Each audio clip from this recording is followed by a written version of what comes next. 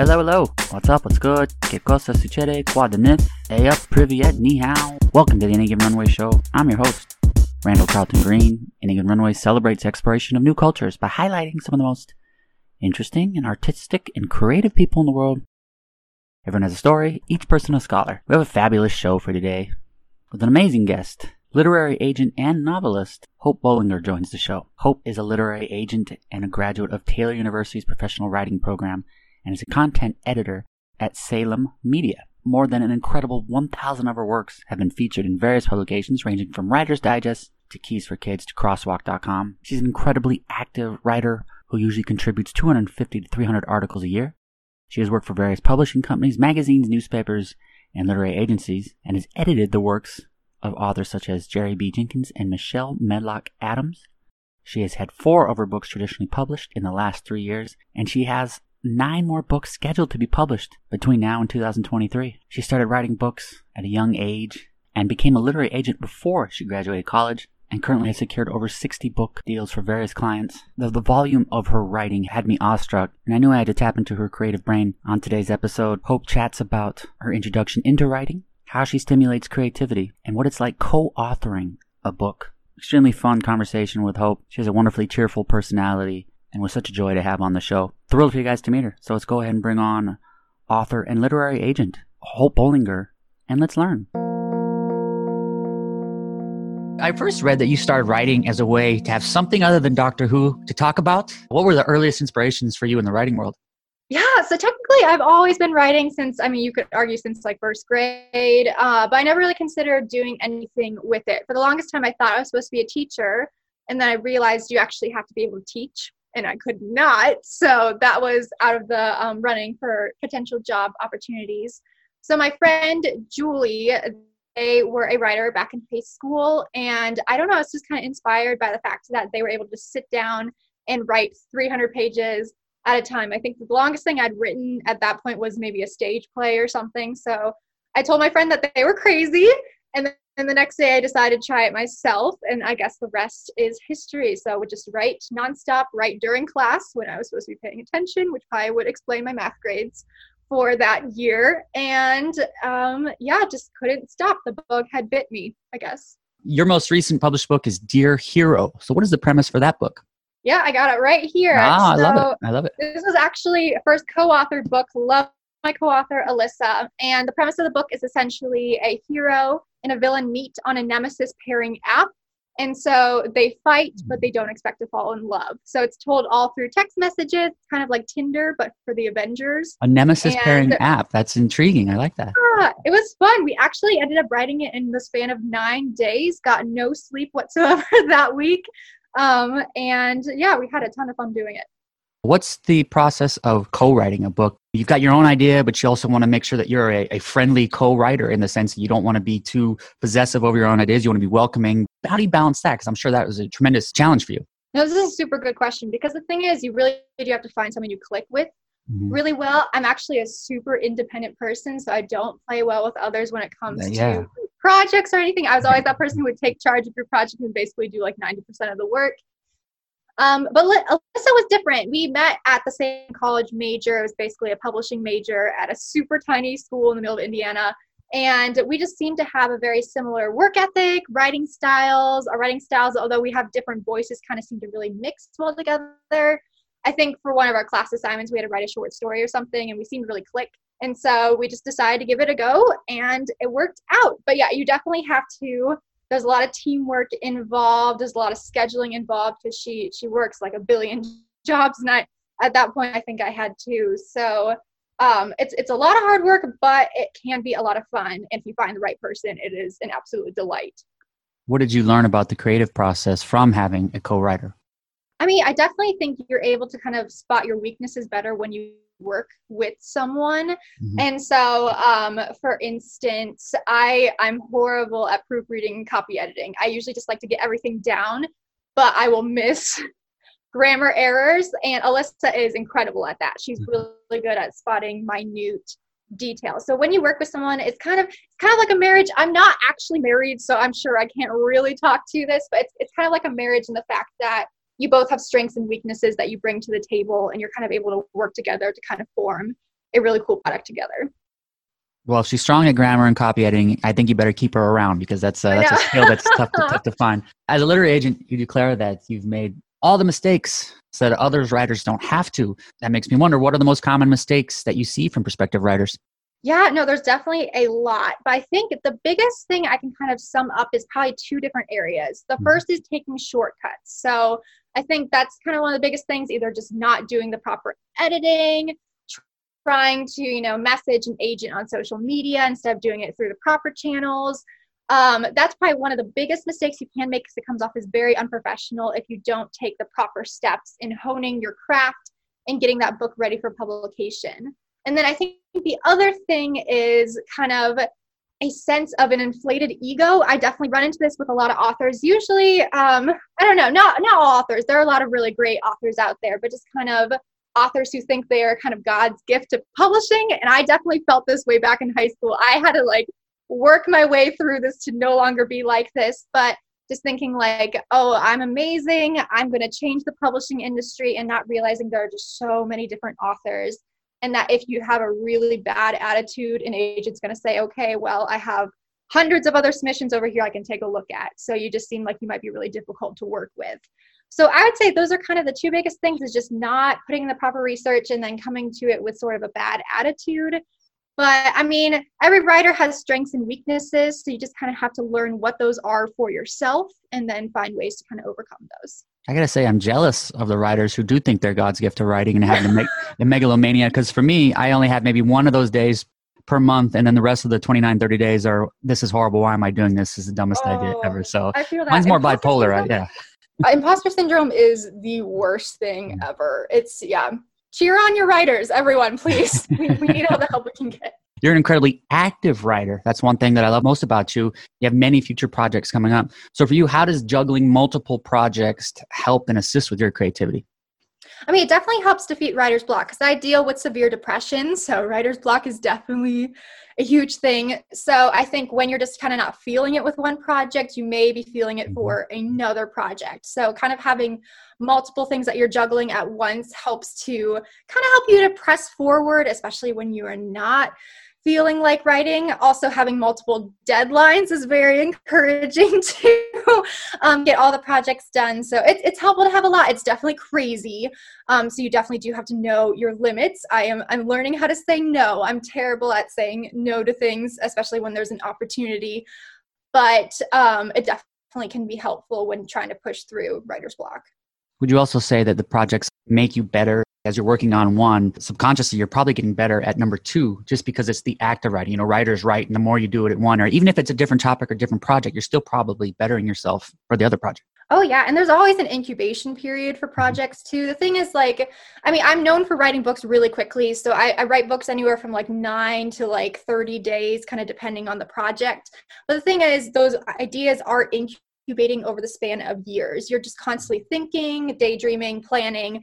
So yeah, I would say so. I would also say writing across genres, doing different genres can actually really help strengthen your craft in one genre. So if you're writing multiple different books, but they're all kind of spanning different genres, that could really strengthen you as a writer, because you're kind of bringing different things to the table, because you kind of have to exercise different tools for different genres. Everything has different conventions and tropes that you have to follow. So kind of mixing and mashing and bringing all those to the table. Those are the positive aspects of dealing with more than one project. Always having something to work on. It not necessarily prevents writers in creative block, but it delays it or reduces it, lessens it. But when those times do occur, how do you then move forward when you're having or you're suffering from a mental or creative block? No, that's a good question. I mean, usually deadlines are very helpful. I usually try to set a certain goal every single day to meet. So usually, especially when I have a first draft of a project and I want to get it done within the span of a month, I usually have a word count goal I want to meet each day. And so one day I'm hitting my stride, I'm writing a little bit extra, I go ahead and write that extra bit, because I know there's going to be some days where I may get 500 words down because I'm just not feeling that day. You're pushing through, it's a marathon. And so I usually try to compensate by the days I am feeling really great, writing a little bit extra to help with those days where I'm not really feeling it that much. Yeah, I relate to that. What does your writing room ambiance look like? Is there music going on? What's the mode when you're getting yourself locked in? I can never really be a coffee shop writer. I can't do noise. I mean, I always admire authors who have an awesome soundtrack going, but I'm just going to get lost in the music. I love to listen to Broadway songs especially, so I'm especially going to get lost in the music.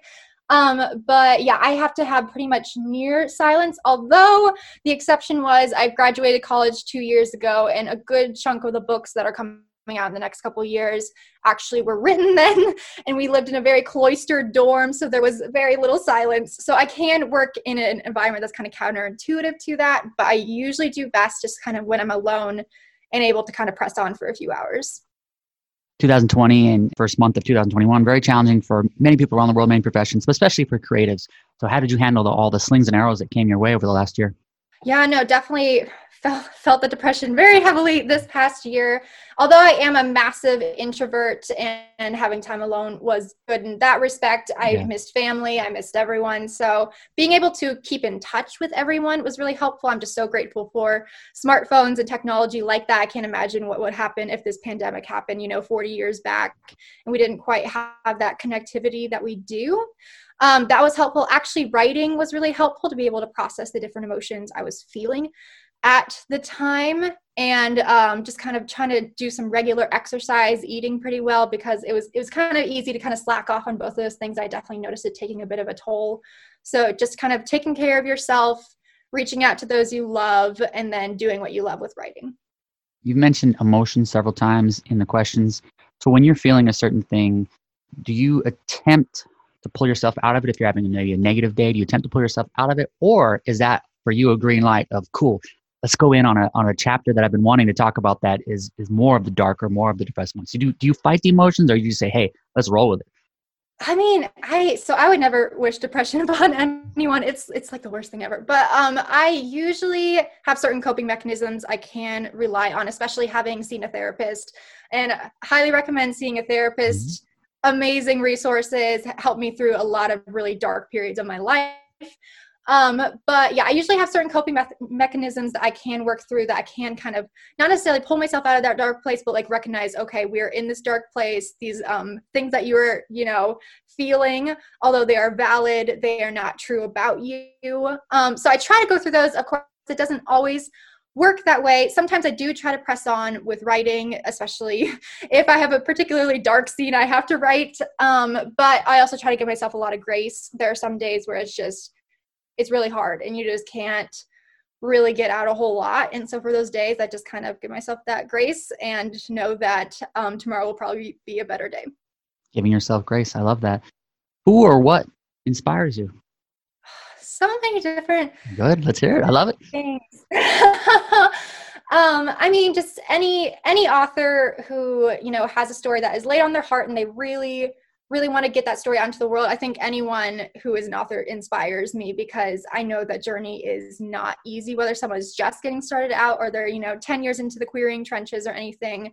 There are just so many different authors I wish I could mention, but I think we would be on here forever if I mentioned every single one. I would definitely say my co-author inspires me. She deals with a lot on a general daily basis, anything from a disability to also mental health and everything. And she is just one of the strongest people I know. So I definitely would say she is up there in some of the people who inspire me. But I don't know. I just, there's just so many.